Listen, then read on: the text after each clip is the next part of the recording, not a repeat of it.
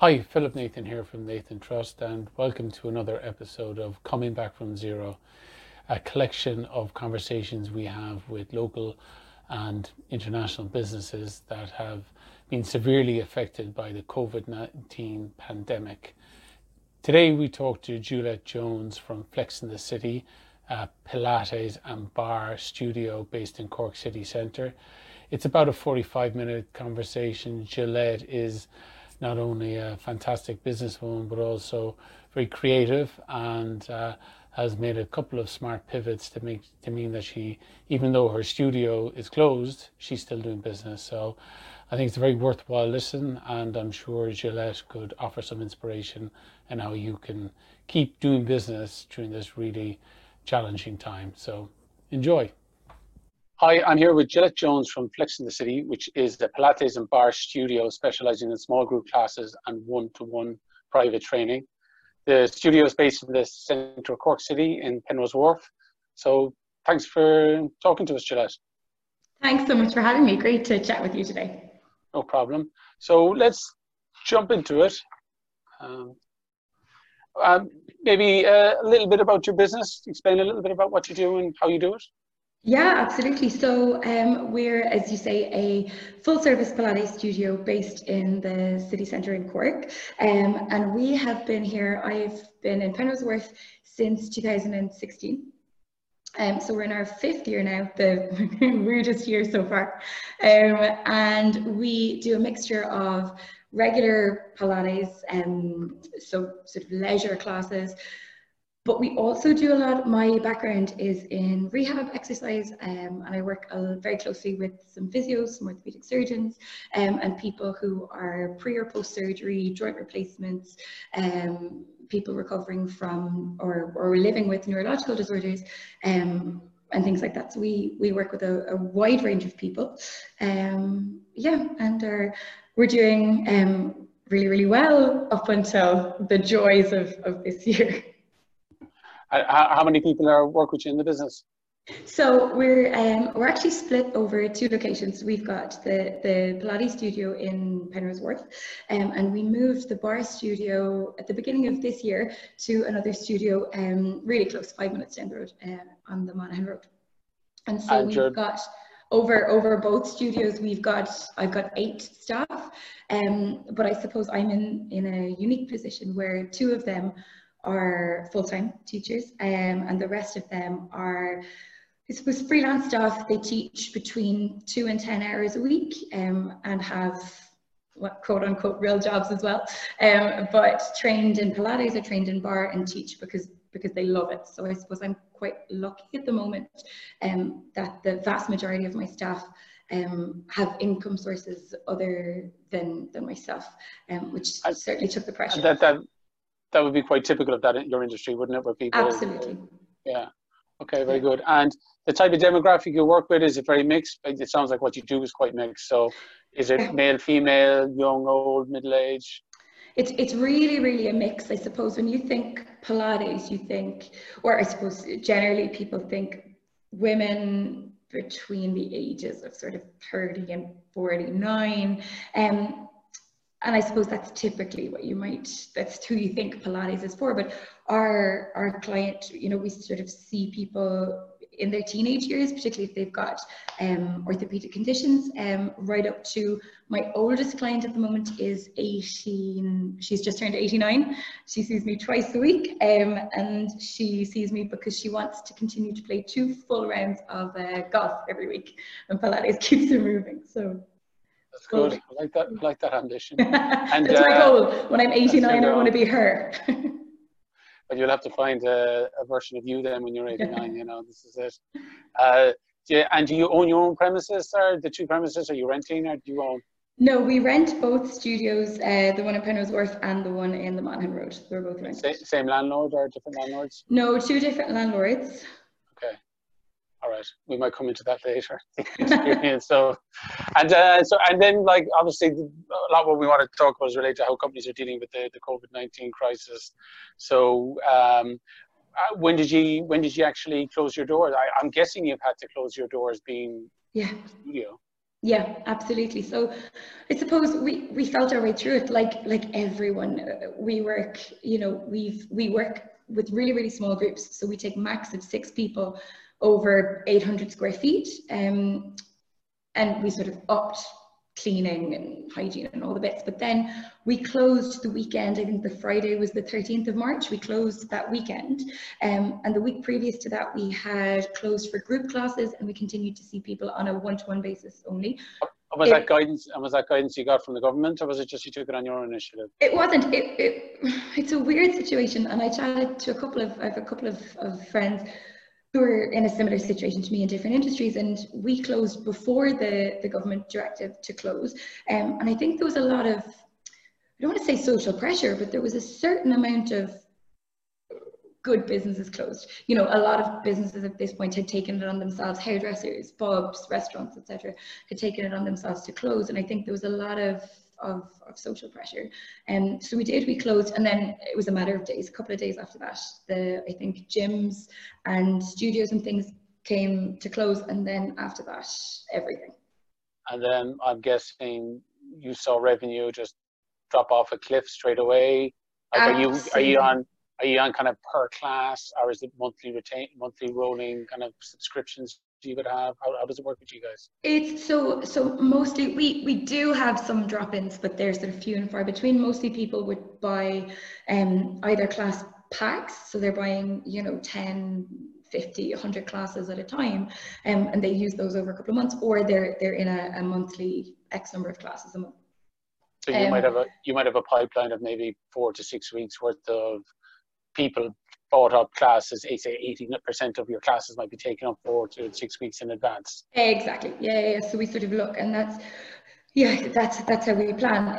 We're I suppose lucky from a cash flow point of view, where it's all prepayment. So you pay me now for your next 8, 12, 50 classes, and then we sort of project off from that. But yeah, instantly, revenue stopped. Everyone stopped. No one bought a single thing.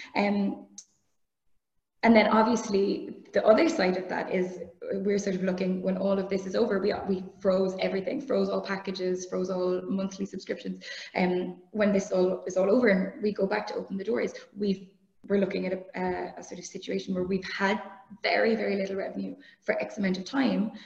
Plus now we owe people classes when they come back in. So it will be a while on the other side of it.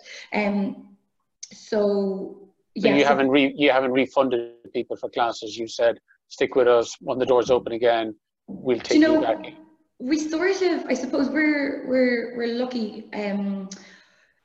We have regular contact with most. We're not like a typical gym where you buy a membership and you don't see most people for X amount of time. Maybe once or twice a year. People who come, we know them, we see them. If I don't know them, some of my staff will. No one has. We've sort of worked with people on an individual basis. If they came looking for a refund, absolutely.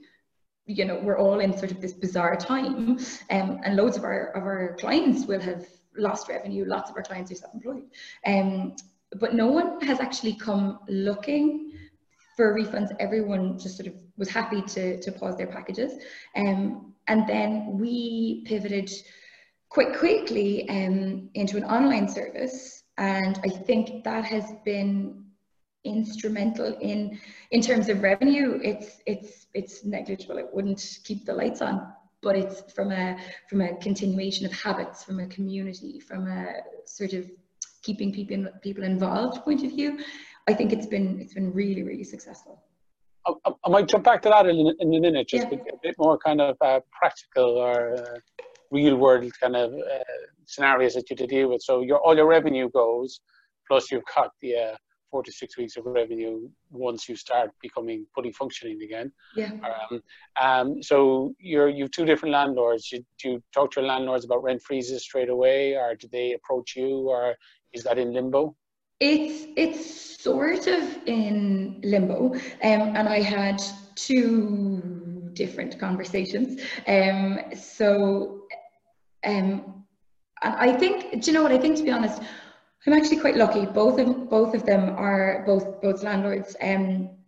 really, really understanding, have been working with businesses my size, plus much bigger, for years. And I think the one in particular in Penrose were great, and it was very much, no one's going to chase you for the rent. If you can pay it, amazing. If you can't pay it, let us know, talk to us, keep us in the loop, and then we'll figure something out down the line.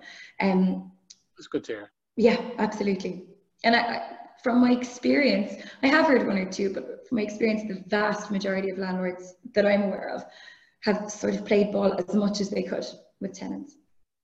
So here we are all in this together, aren't we? Yeah.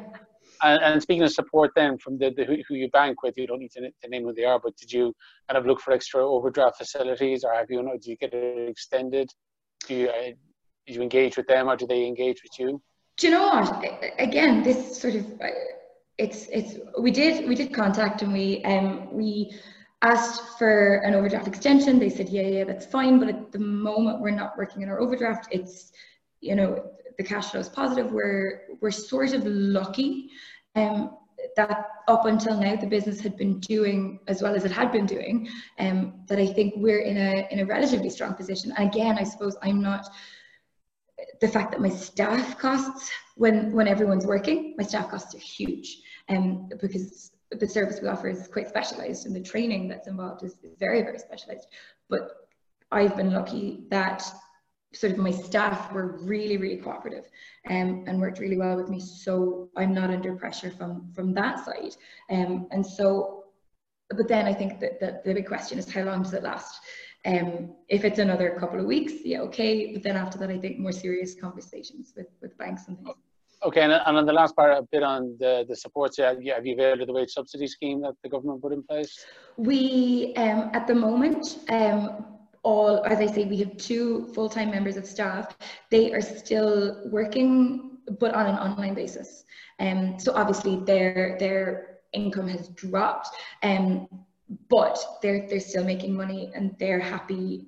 They've sort of rode in behind me, so they're still earning. And the other 6 are sort of freelance. I don't employ them on a full-time basis, and so, or even really on a part-time basis, and so they are still being paid by their regular employers. You still might be able to get some on the people on your payroll. You should be able to get some good support from the government on it. They have been pretty good on it.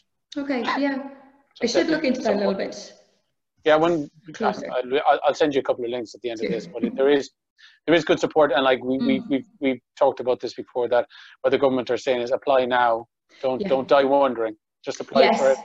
We'll send you the money if you're lucky enough or not to be down 75 or 25%, or if it looks like your business was very successful during the period, unless you're selling PPE.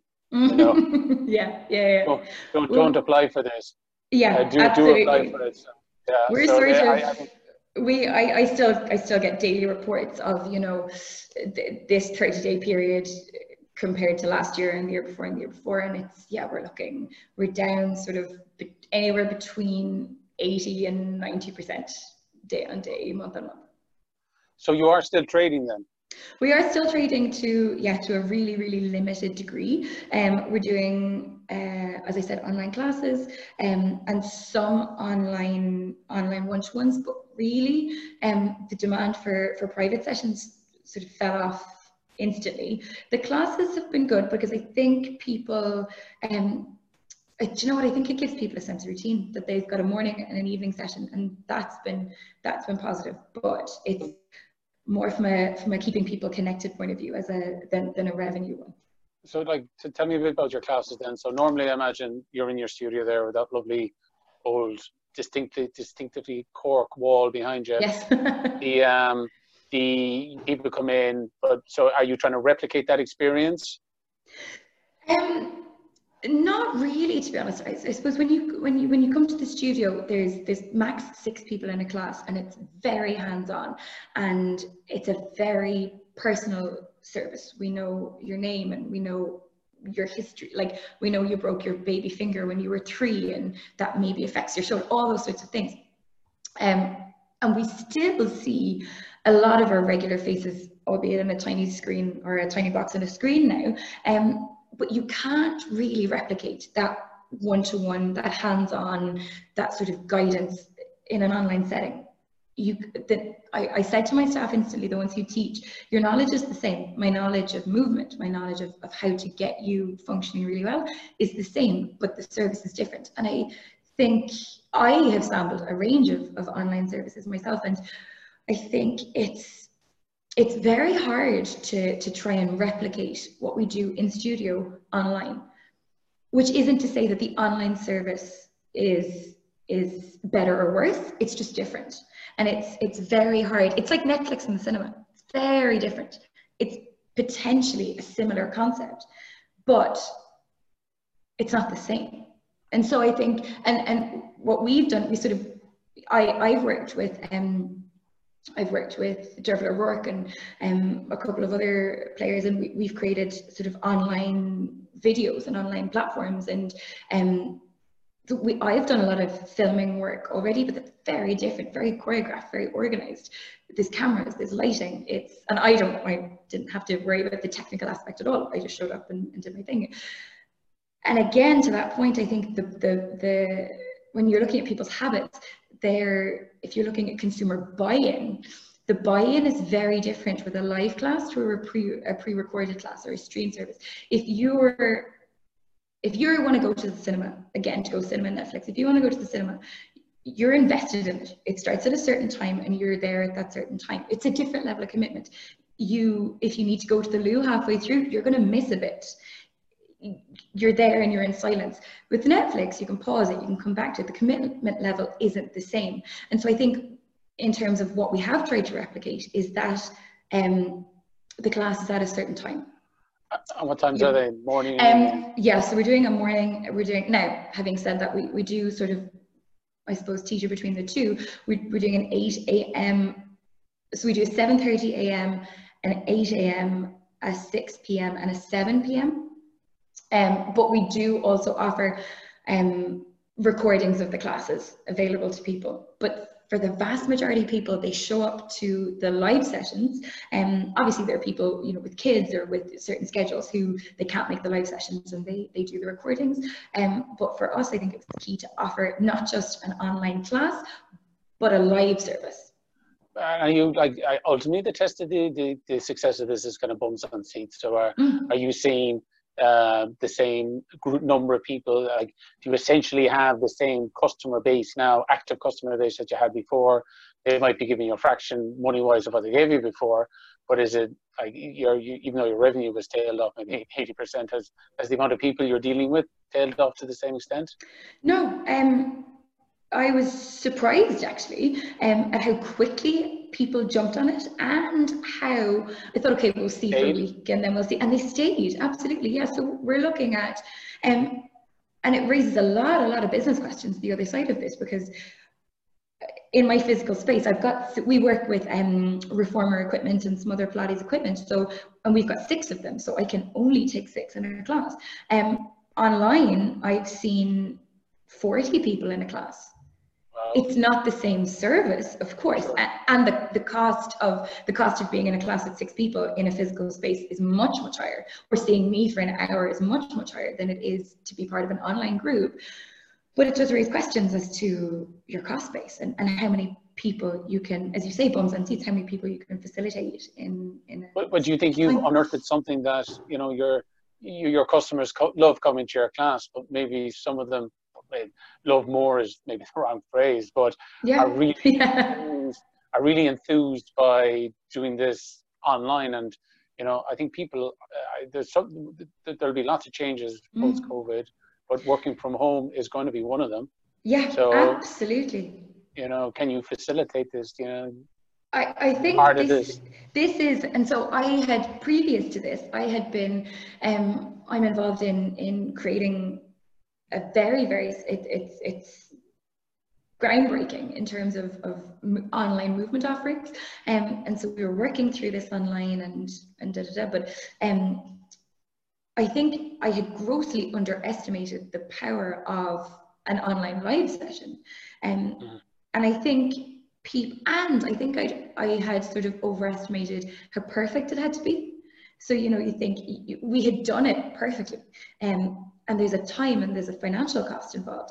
Actually, they just want to see, people want to see you. People want to, they want your knowledge and they want your time. And potentially because everyone sort of scrambled really quickly. And you know, a month ago, I had never heard of Zoom, and now I could potentially work for their online tech team. Like, it's incredible how fast we've all adapted. And I think if I sort of gone back and forth between this, because absolutely, we're all going to be working from home more. I think there are people who've discovered that they actually really like it, that it suits them, that it suits their lifestyle. There are other people that I think who potentially thought it might have been great and realized that it's not for them at all, and they don't like working from home. I'm one of those. Are you? Yeah.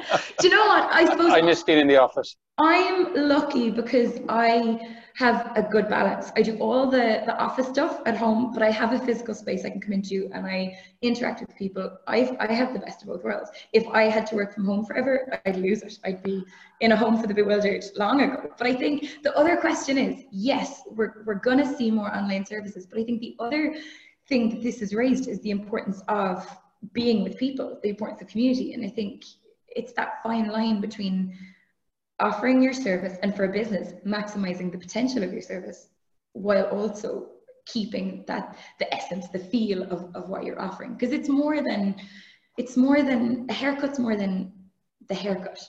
A Pilates class is more than just the Pilates class. You know, it's belonging to a community, of course it is. Exactly.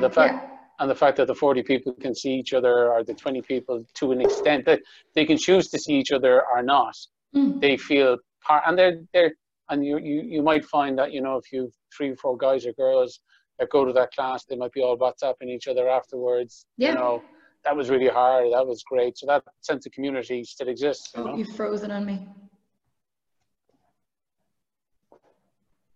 I'm not back. Oh, you're back. Perfect. Yeah. So that sense of community still exists, you know? Absolutely. And one of the first things we actually did was create a Facebook page, a Facebook group, and sort of added everyone that we could find, and then people sort of started adding each other, and that, I was surprised at that, and how quickly people jumped on that and started posting recipes and pictures, and these are my kids, and this is my at-home workout setting, and people have absolutely come together over it. And here's some crazy paranoid story about how China is actually doing this on purpose to poison the world. Yeah. Lots of those videos too, I'd say. There are plenty of those. Yeah. So they essentially, and I wonder what you call, maybe they've come up with a term for it in California, but is this like digital Pilates or digital, I guess, it's a terrible phrase, don't use that one, but yeah, this is here to stay for you. That's what I'm hearing from you. Yeah, well, the feedback has been like so positive, and people have reached out to me and said, when this is all over and we can get back, I'll still come back to you in real life, but also could you keep an online element to it somewhere? There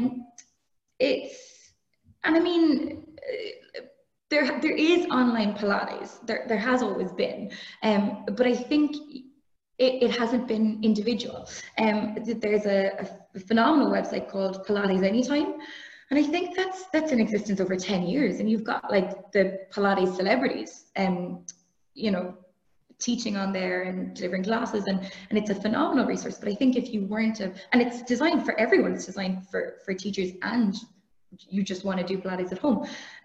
But I think for the most part, if you weren't a Pilates teacher, you hadn't heard of it.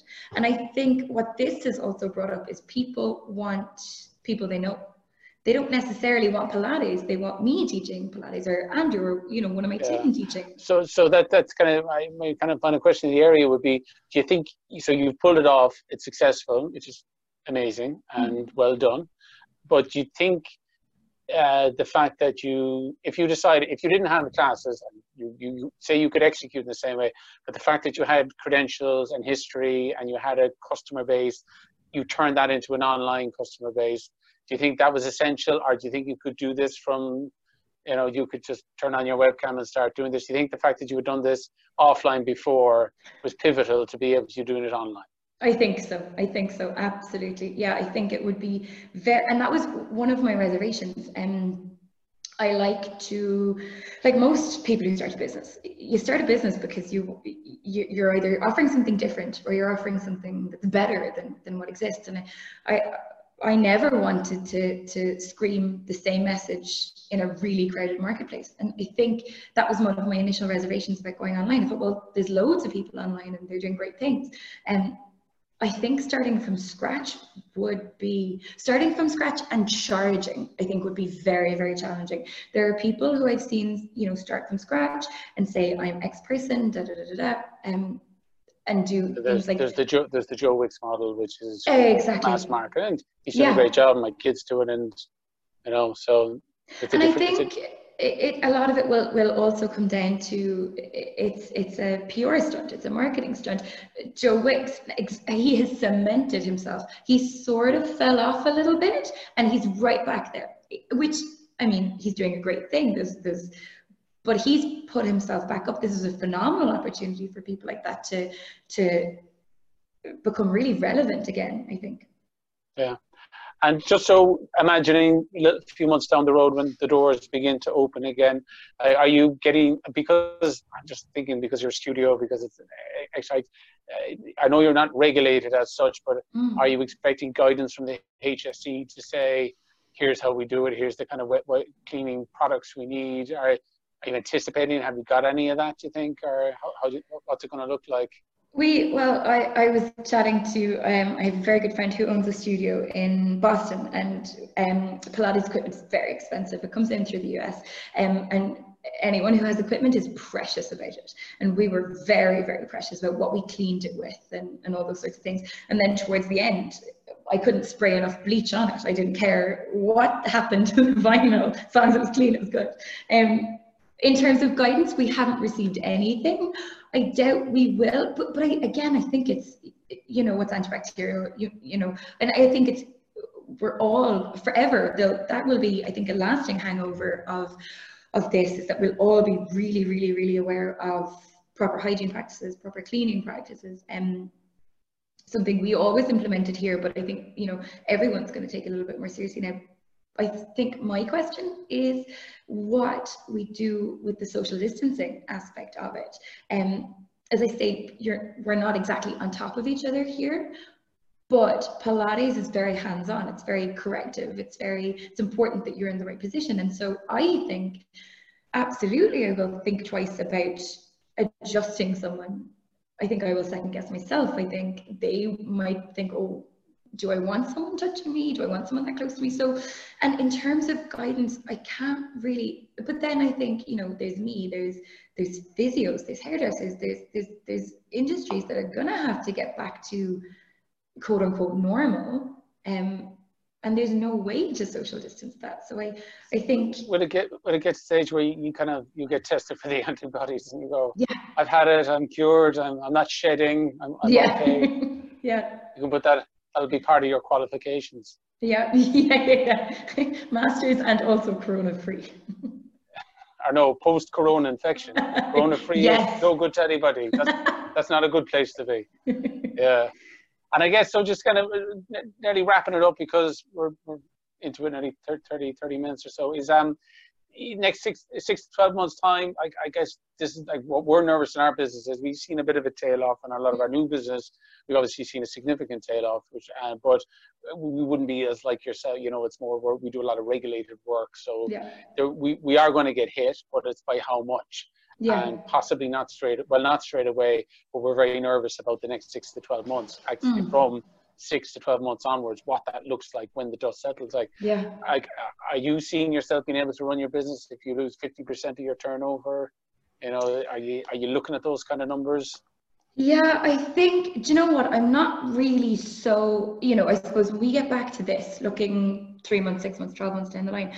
We're coming into the summer, which traditionally for leisure business is a fall off. The weather gets good, kids are off school, people are at a routine, etc. So that would have typically been a quieter time for us, which isn't ideal coming off the back of this.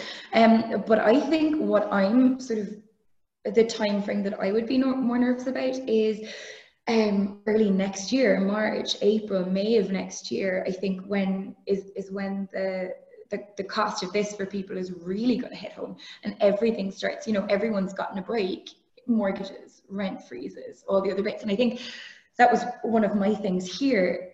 Just keep the head down, pay as much as you can for as long as you can without, killing myself, but so that the other end, you're not as stuck.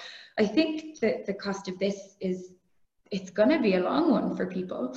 And I suppose it's trying to figure out where, and again, in terms of that, I'm really glad that I'm relatively established.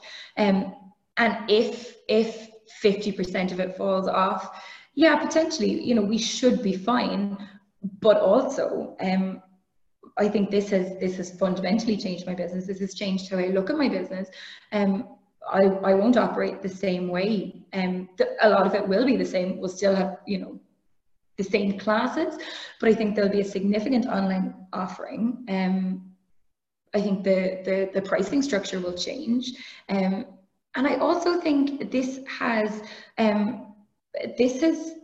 forced stop is like, I would never, ever have taken this amount of time out of the day-to-day running of the business to look at everything, like underneath the bottom line, and figure out, what exactly am I doing? Why exactly am I doing it? Who is it, who's benefiting the most?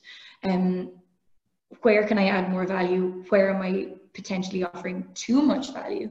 And I think businesses will, I think there will be people who sort of throughout this will think, people running businesses who think that there's potentially easier ways to make money. If they're not running efficiently, if you're killing yourself to run the day-to-day, I think people will take a hard look at it and think, oh God, well, were this all to happen again? Has there anything in particular jumped up and surprised you when you started looking under the bonnet so closely?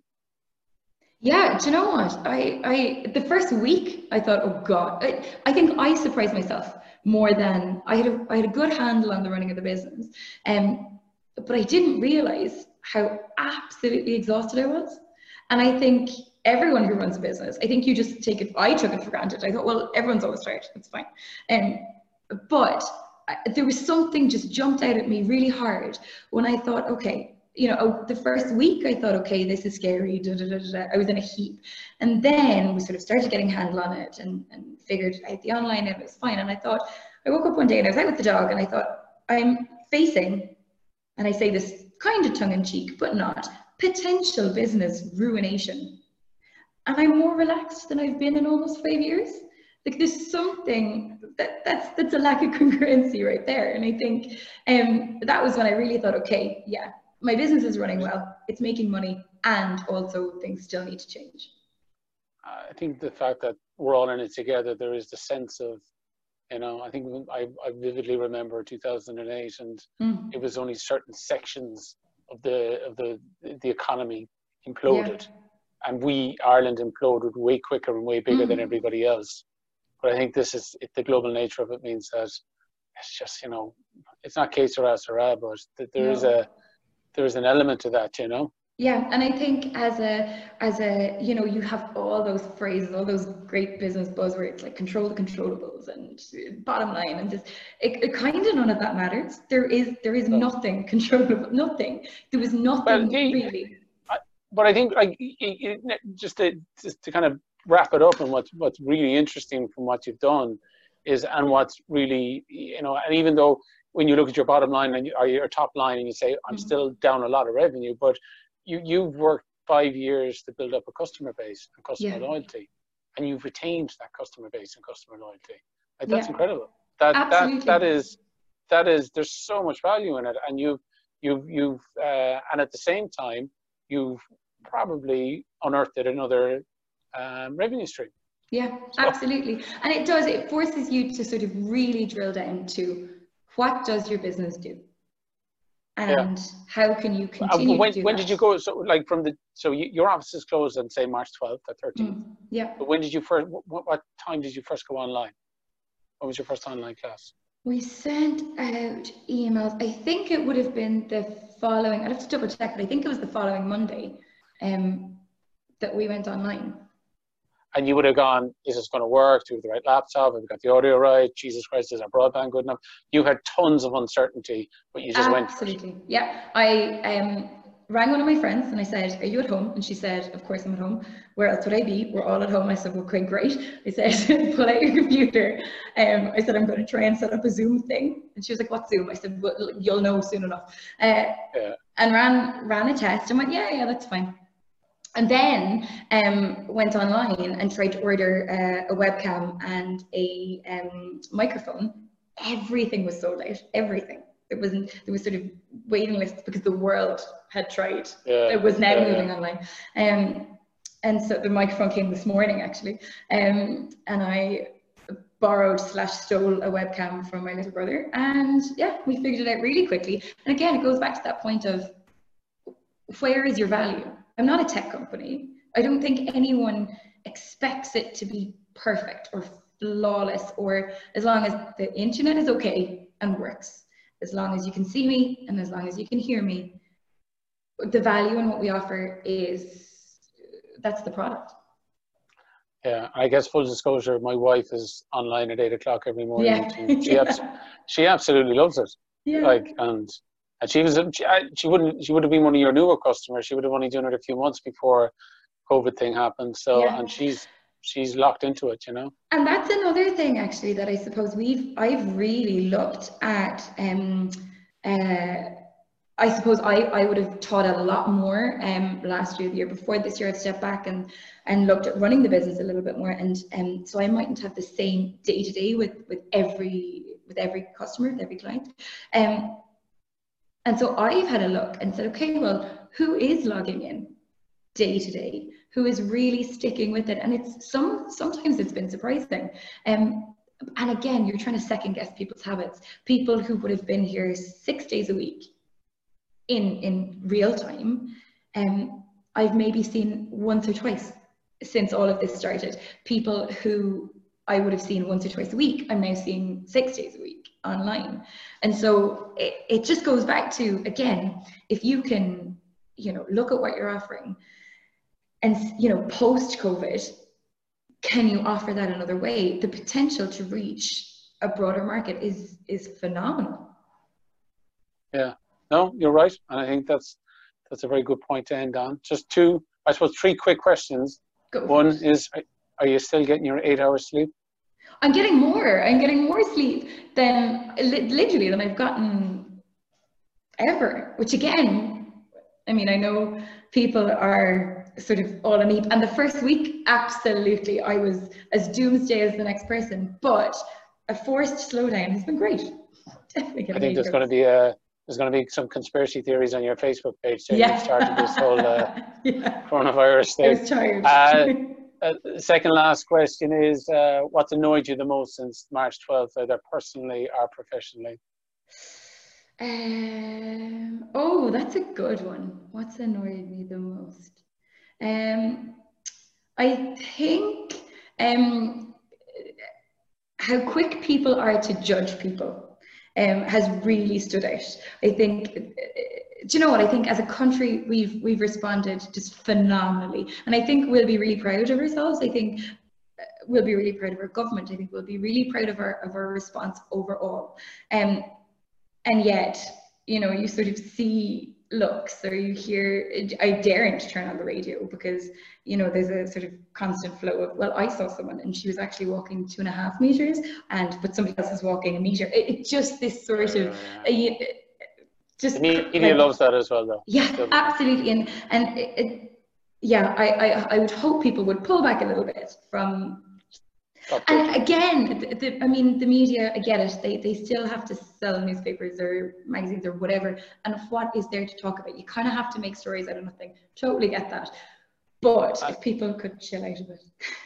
And to end it, what has made you smile since March 12th?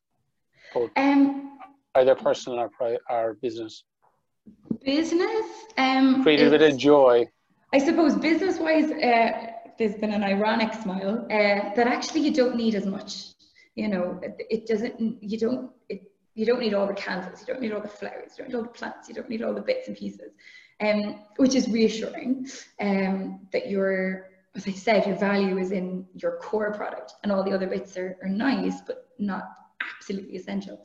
And personally, I think the amount of, God, this sounds very kumbaya, very sort of LA Pilates teacher vibe, but the amount of people outside walking, getting fresh air, out with their kids, out with the dog, has been brilliant. I would always have said to people, look, you come to me once, twice, 3 times a week, amazing. It's 168 other hours in the week, and if you're not moving regularly, I can't really do that much for you.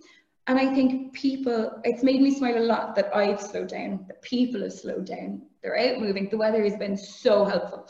They're out moving a bit more. And I think that people will have, and hopefully will continue to stop and sort of drill down, what do I need, what don't I need, and what you need is a bit simpler really than what you think you need. I think that's a good note to end on. Gillette Jones from Flex in the City, in Cork City Centre. Thanks very much for your time, and really enjoyed that. My pleasure. Thanks so much.